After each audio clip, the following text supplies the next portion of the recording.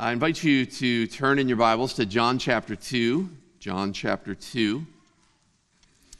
And once you get turned over to John chapter 2, what I want to do today is prepare you to partake in the Lord's table together. And we're going to be using this text as a guide or give us some guiding thoughts as we approach the Lord's table together. Before we look at the text of Scripture, though, let's go to the Lord in prayer and ask Him to strengthen us.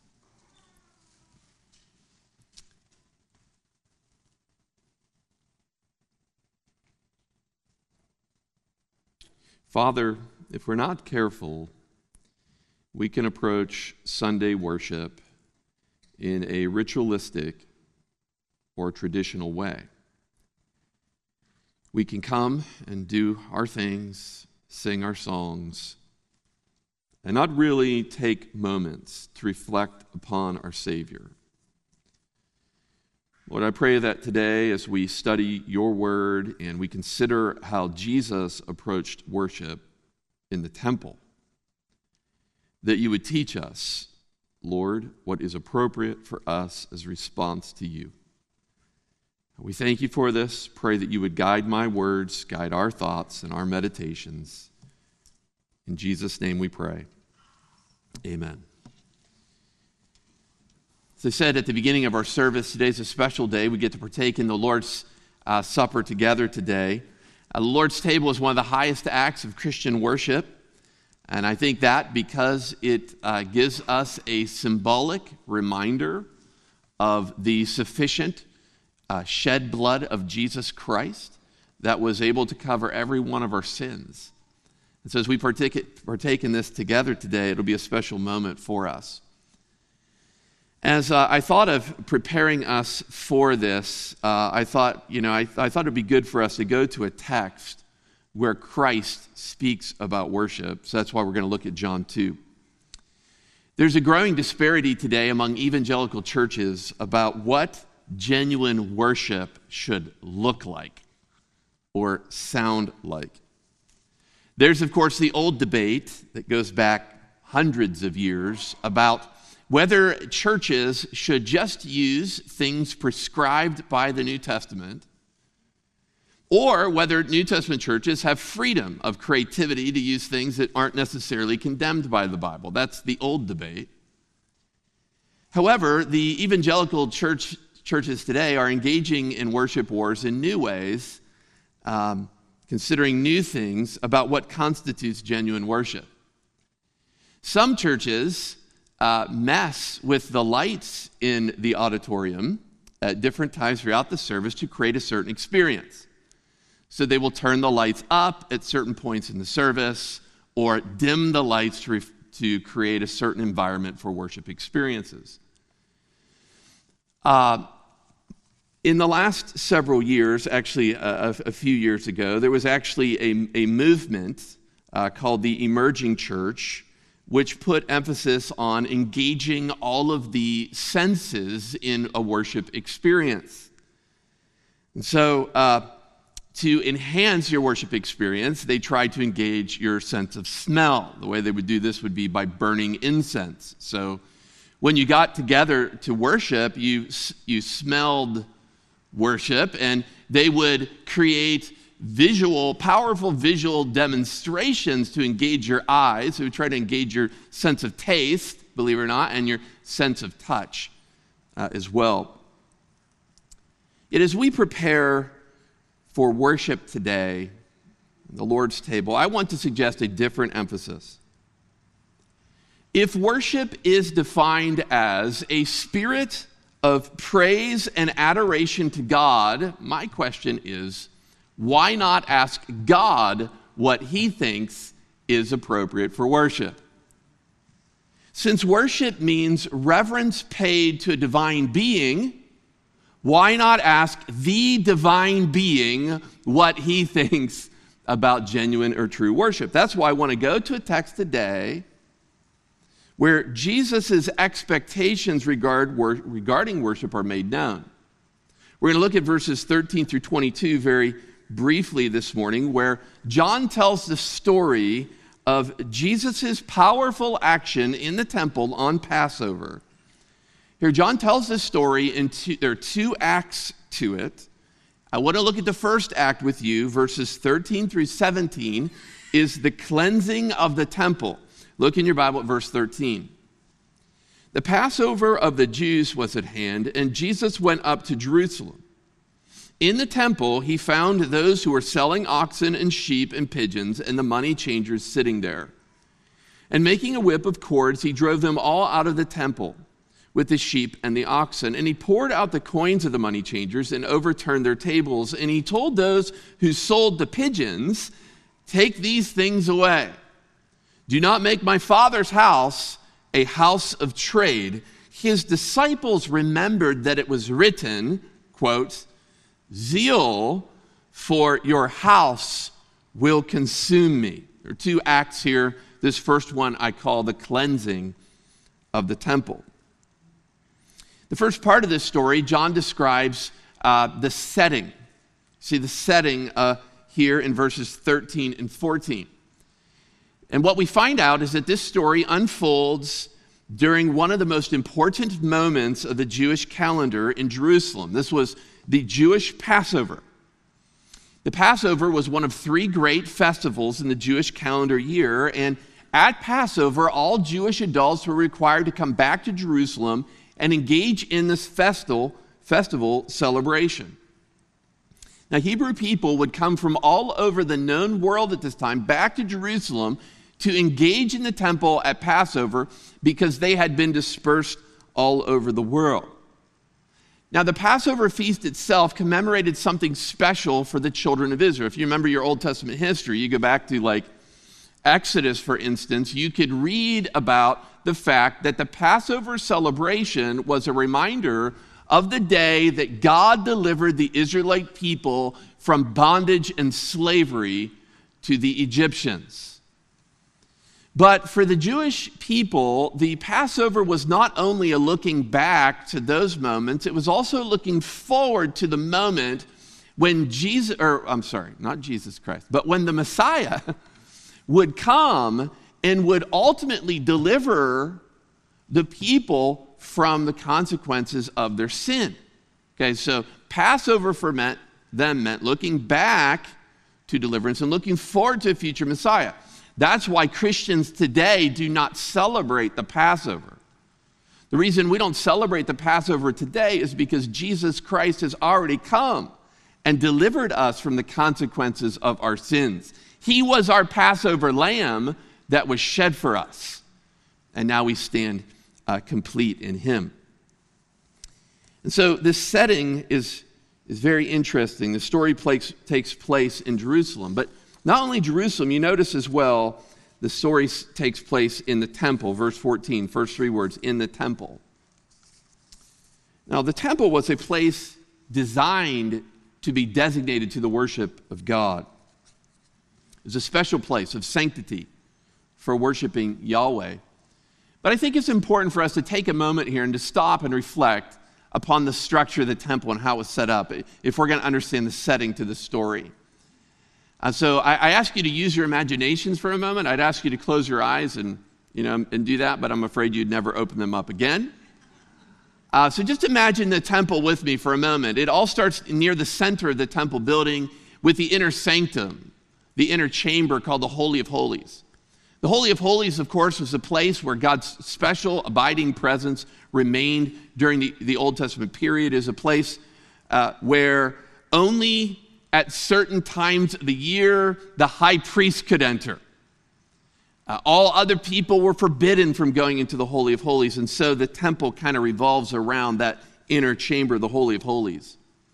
Outside of the Holy of Holies, there were 4 courts whereby people could go and worship God. So you'd leave the Holy of Holies and you'd go down 12 steps into the first of the 4 courts, and it was called the court of the priests. And you can imagine who was allowed to go into the court of the priests. Help me here. Who do you think was allowed to go into the court of the priests? The priests. Yes, you got it. Sharp crowd. Okay. So the priests would go in there and offer sacrifices to God. outside of the court of the priests, you go into the next court, and the next court was called the court of the Israelites. And who do you think was allowed to go into the court of the Israelites? Sorta. Trick question. I set you up for that one. The court of the Israelites was a place where Hebrew men could go and worship Jesus Christ. This is as close as a Hebrew man could get to the presence of God in the Old Testament, to the Holy of Holies, but this was a place where they could go and worship God. Outside of the court of the Israelites, you would take 15 steps down in a semicircle pattern into a 60-yard by 60-yard court called the court of the women. Okay, and again, I won't keep asking because you missed the last one. Who was allowed to worship in the court of the women? Jewish women. This was as close as they could get to the abiding presence of God in the Old Testament, the Holy of Holies. Once you went outside of the court of the women, you would move outside into the fourth and final court, the court of the Gentiles. This location is the closest place a Gentile could get to the presence of God for worship in the Old Covenant time. In the court of the Gentiles, though, were penned whole flocks of sheep and oxen. The stench and the filth of the court of the Gentiles was notorious. There were wicker cages that would hold loud and annoying doves. There were money changers who sold animals, or people selling animals, or people there bargaining and exchanging money. The court of the Gentiles became quite a noisy bazaar. Okay, so that's the setting. Verses 15 and 16, you get the response of Jesus. So as you look at verses 15 and 16, what John does is he tells the story of Jesus' response by using 4 verbs, right? Jesus is 4 things primarily, okay? The first 3 verbs are actions. The last one would be some words. And the actions are quite extreme. They're extravagant. What John does is he uses normal verbs and he attaches to these verbs prefixes, which could be translated out or over. Everything is driven out or turned over. Okay, so I want to look at these with you in your Bible. Look at verse 15. And making a whip of cords, first action, he drove them all out of the temple. Here he drives out the oxen and the sheep and the pigeon sellers and their animals. These men had set up shop in the court of the Gentiles to help people buy animals that could be used for sacrifice. It was a noble thing, right? You didn't want to bring an animal with you the whole way from the ends of the world back to Jerusalem. The problem is where they're doing it. These things should not have been for sale in the place where Gentile God-fearers could worship God. And so Jesus fashions a whip to expel them. He drives out the oxen, sheep, and pigeon sellers and the animals. And then the second thing he does is he pours out the money changers' coins. These money changers are a very infamous group. I wish, I have a lot of time. I want to be able to celebrate the table with you today. But these money changers, what they would do is they would exchange your currency from whatever country you came from for the currency that would be accepted in the temple, the Tyrian. So they'd exchange money, and they would charge commission, sometimes as much as 12% commission rate for doing this. And so you can almost see the eyes of the money changers kind of twinkle with greed in the temple. I'm sure Jesus noticed that these money changers were open for business, but they weren't really concerned about genuine or true worship in the temple. And so Jesus responds. He pours out their money onto the floor, and then finally he overturns tables, and he tells the pigeon sellers something. He gives them a message, turns over the tables, and he tells the pigeon sellers this. He says, "Take these things away. Get them out of here. Do not make my Father's house a house of trade."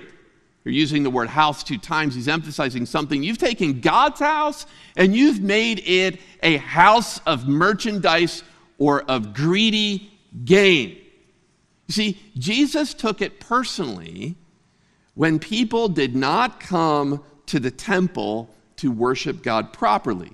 Okay, so in this first act, you have a setting, and then you have Jesus' response, and then the close of this first act is found in verse 17 with the reflection of the disciples.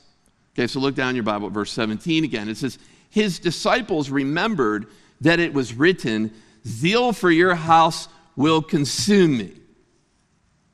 I really love verse 17 because if it wouldn't be for this little verse, you would think that Jesus was acting all independently in the temple, that no one else was with him. But what you learn in verse 17 is that there were some silent, wide-eyed witnesses to everything that was going on. And the way the disciples respond is not necessarily active, right? It's they remember something, okay? So what happens here is the disciples, at least some of them, when they see Jesus' act in the temple, they think of a psalm. They think of Psalm 69, verse 9, which talks about how the Messiah would view the temple of God. The ancient psalmist recorded these words, zeal for your house will consume me. Men and women, that's a powerful text of Scripture. The only way the disciples could explain the scene that they had just saw was to say that zeal devoured Jesus. It ate him up. Now, the word for zeal is a powerful New Testament word. It's a word used often for the zealots. You know who the zealots were, right? The zealots were a group of Jewish people who were radically committed to remove themselves of Roman rule. They would do whatever it took to remove Roman rulers so that the Messiah would be free to come. And so as the disciples are reflecting, they think of this psalm, they think of this word zeal. And what they basically say here is that Jesus is overcome by something personified. He is overcome by zeal or passion for God's worship in God's temple. It overcomes him. It eats him up. Before we move on to Act 2, let me just ask you, do you have zeal for the worship of God? I think it's good for us to do some inspection as we consider the actions of Jesus Christ and the remembrance of the disciples. Do you have zeal for worshiping God? Think about the way you came to corporate worship today. Would someone say, if they watched you, that you were passionate about worshiping Jesus? If they saw the way that you prepared for worship on the Lord's Day, would they say that it's evident that you love worshiping Jesus together with brothers and sisters? If they saw the way you listened to sermons, what would they say? If they saw the way you participated in congregational singing, what would be their response? If they could read your imaginations, the imaginations of your heart, when we are engaging in corporate worships, what would they know to be true about you? You see, zeal ate Jesus up. How about you? In the first act, the cleansing of the temple, we must learn from Jesus' passion for the way people would worship his Father. Okay? Now I want to move on to act number 2, verses 18 through 22. Act number 2 is the replacing of the temple. So you've got the cleansing of the temple, then the replacing of the temple. Look with me at verse 18. So Jesus said to him, so the Jews said to him, what sign do you show us for doing these things? Jesus answered them, destroy this temple, and in 3 days I will raise it up. The Jews then said, it has taken us 46 years to build this temple. Will you raise it up in 3 days? But he was speaking about the temple of his body. When therefore he was raised from the dead, the disciples remembered that he had said this, They believed the scriptures and the word that Jesus had spoken. Again, this act comes in the same amount of verses, 5 verses, both acts. They're set up quite parallel. The first act started with a setting.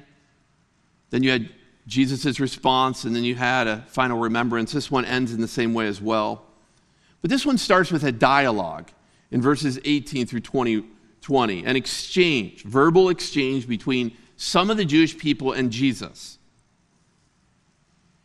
It says the Jews, the religious Jews, I think, or the leaders of the people, here, they're all about signs and miracles as a demonstration of someone's spiritual power. And so they asked Jesus, what sign authenticates or verifies that you have the authority to do what you just did? You caused a stampede, stuff's on the ground, you had a whip. What sign authenticates your ministry? And Jesus' response is not what they're looking for. Jesus says, you could destroy this temple, and in 3 days, I would rebuild it. Now, that curious response from Jesus for a sign brought about the anger of these Jewish people. You could turn to a second passage at some point, Matthew 26, when they're getting ready to crucify Jesus. They said, he said he would destroy this temple and build it up in 3 days. This has not hit affectionate ears. What do you mean, 3 days? It has taken us all 46 years to build this place? And you think you could do it in 3 days? They did not appreciate the fact that he was belittling them and their temple. That's how they understood this. Now, why would they be so antagonistic against that answer, that sign? I think one of the things, of course, to think about again is to think back about the temple. The temple was a massive building by ancient standards. At its highest point, the temple stood over 6 stories high. At one point in its construction, there were over 18,000 men employed daily. I mean, you get the audacity of what Jesus is saying here. One point, 18,000 men working daily. Jesus says he can do it by himself in 3 days. Many of you perhaps have seen a picture of a person worshiping at the Wailing Wall. The Wailing Wall, or maybe crowds of people worshiping at the Wailing Wall. The Wailing Wall is one of the outer supports near the temple site. And if you've seen a picture, you can picture the people crowding around it to worship, and they look like little specks at the bottom of a towering wall. All the gates of the temple were trimmed with gold and silver. Do you know that there were over 162 columns? 162 columns in the court of the Gentiles alone. These columns stood on average of 27 feet high. It was said about these columns, there was an ancient writer who said that it would take 3 average-sized Jewish men to wrap their arms around the circumference of one of those columns. And then their fingers would just barely touch. 162 massive columns. This is a massive structure. How dare Jesus say this? They were outraged at this. But what's interesting to me is that John does not give us Jesus' response. Okay, instead, in verse 21, the response comes from someone else. Look at verse 21. But he was speaking about the temple of his body. It's not Jesus' response. Instead, this is the author, John himself. This is the narrator of the story. He gives his explanation in verse 21. And in this simple explanation, we uncover a very important principle in act number 2. John's point here is that worship centers not on a building, but on a person.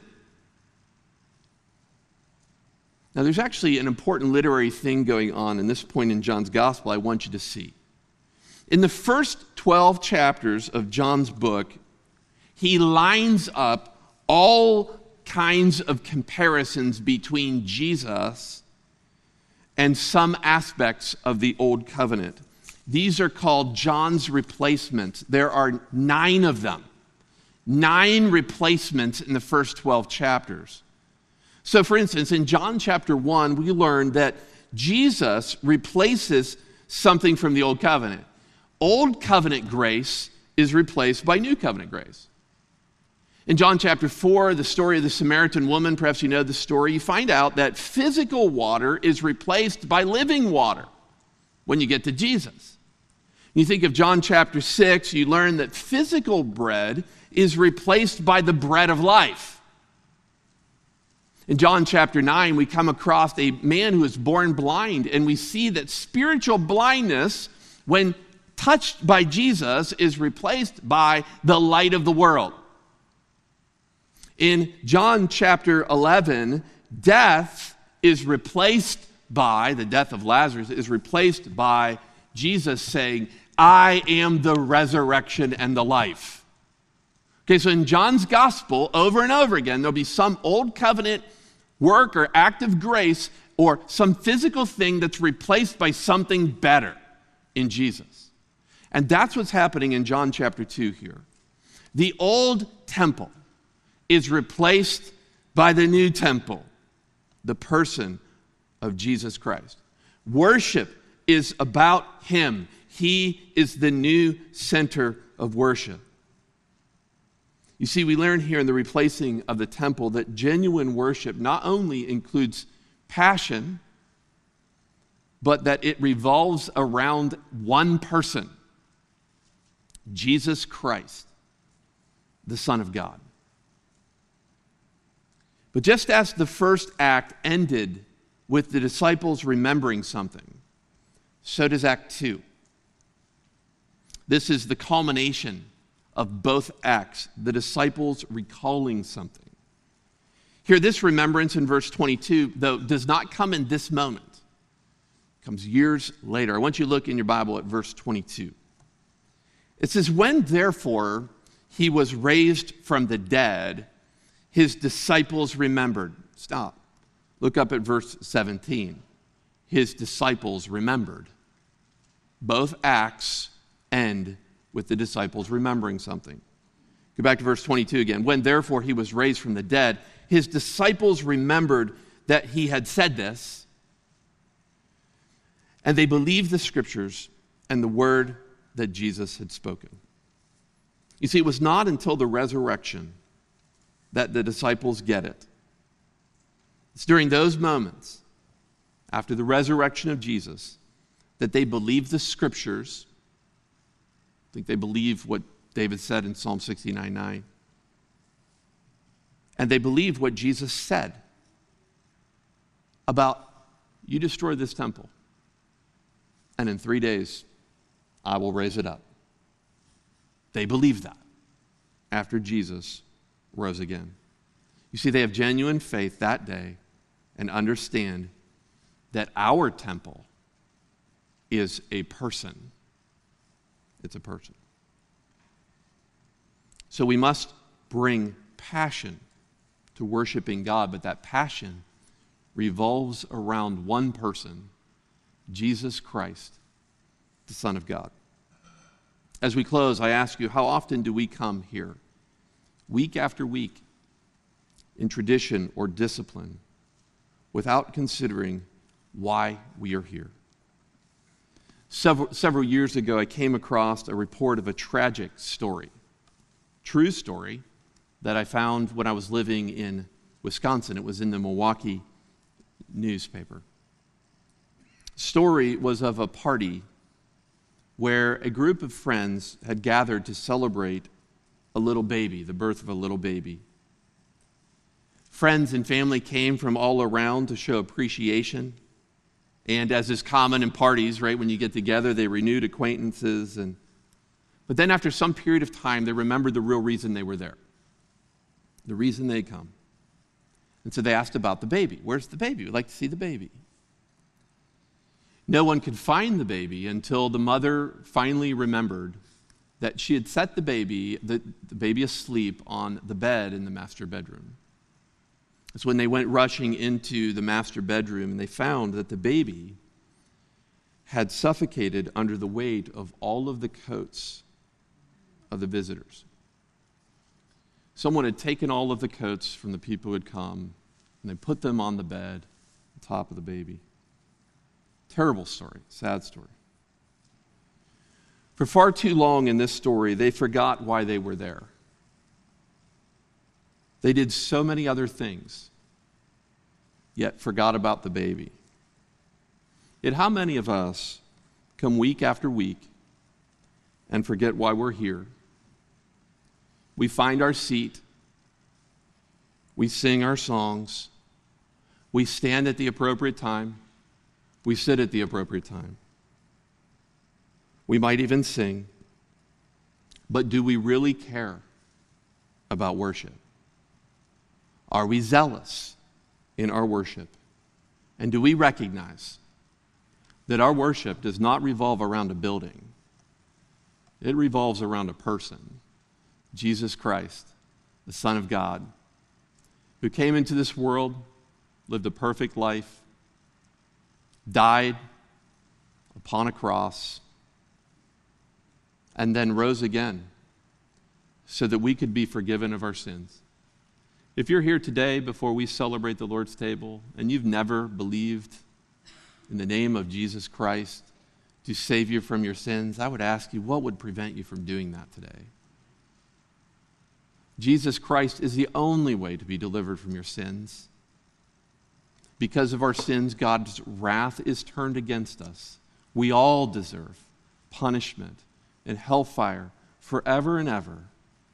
But through Jesus, you can be forgiven. As we partake in the Lord's table together today, I pray that for you it might be a special day where for the first time you say in your heart, I believe that Jesus Christ came into this world, died on the cross for my sins, and rose again. And I repent of my sin. I give that over to you, Lord, and ask you for forgiveness. And if you're here today as a believer in Jesus Christ, wake out of the ritual. Wake up out of the tradition.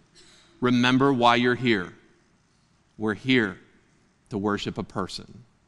Let's pray together. Father, I thank you for these moments. I thank you for this text. Thank you for Jesus' zeal. Zeal had eaten him up. Lord, I pray that we would not make excuses for our lack of attention or passion for the way worship is done. Lord, as well, I thank you for John's reflection. It's a just amazing little verse 21. But he spoke about the temple of his body, the new center for Christian worship. Lord, I pray that today, as we go to the table, we might rejoice in our great Savior who died and rose again for our sins. In Jesus' name we pray. Amen.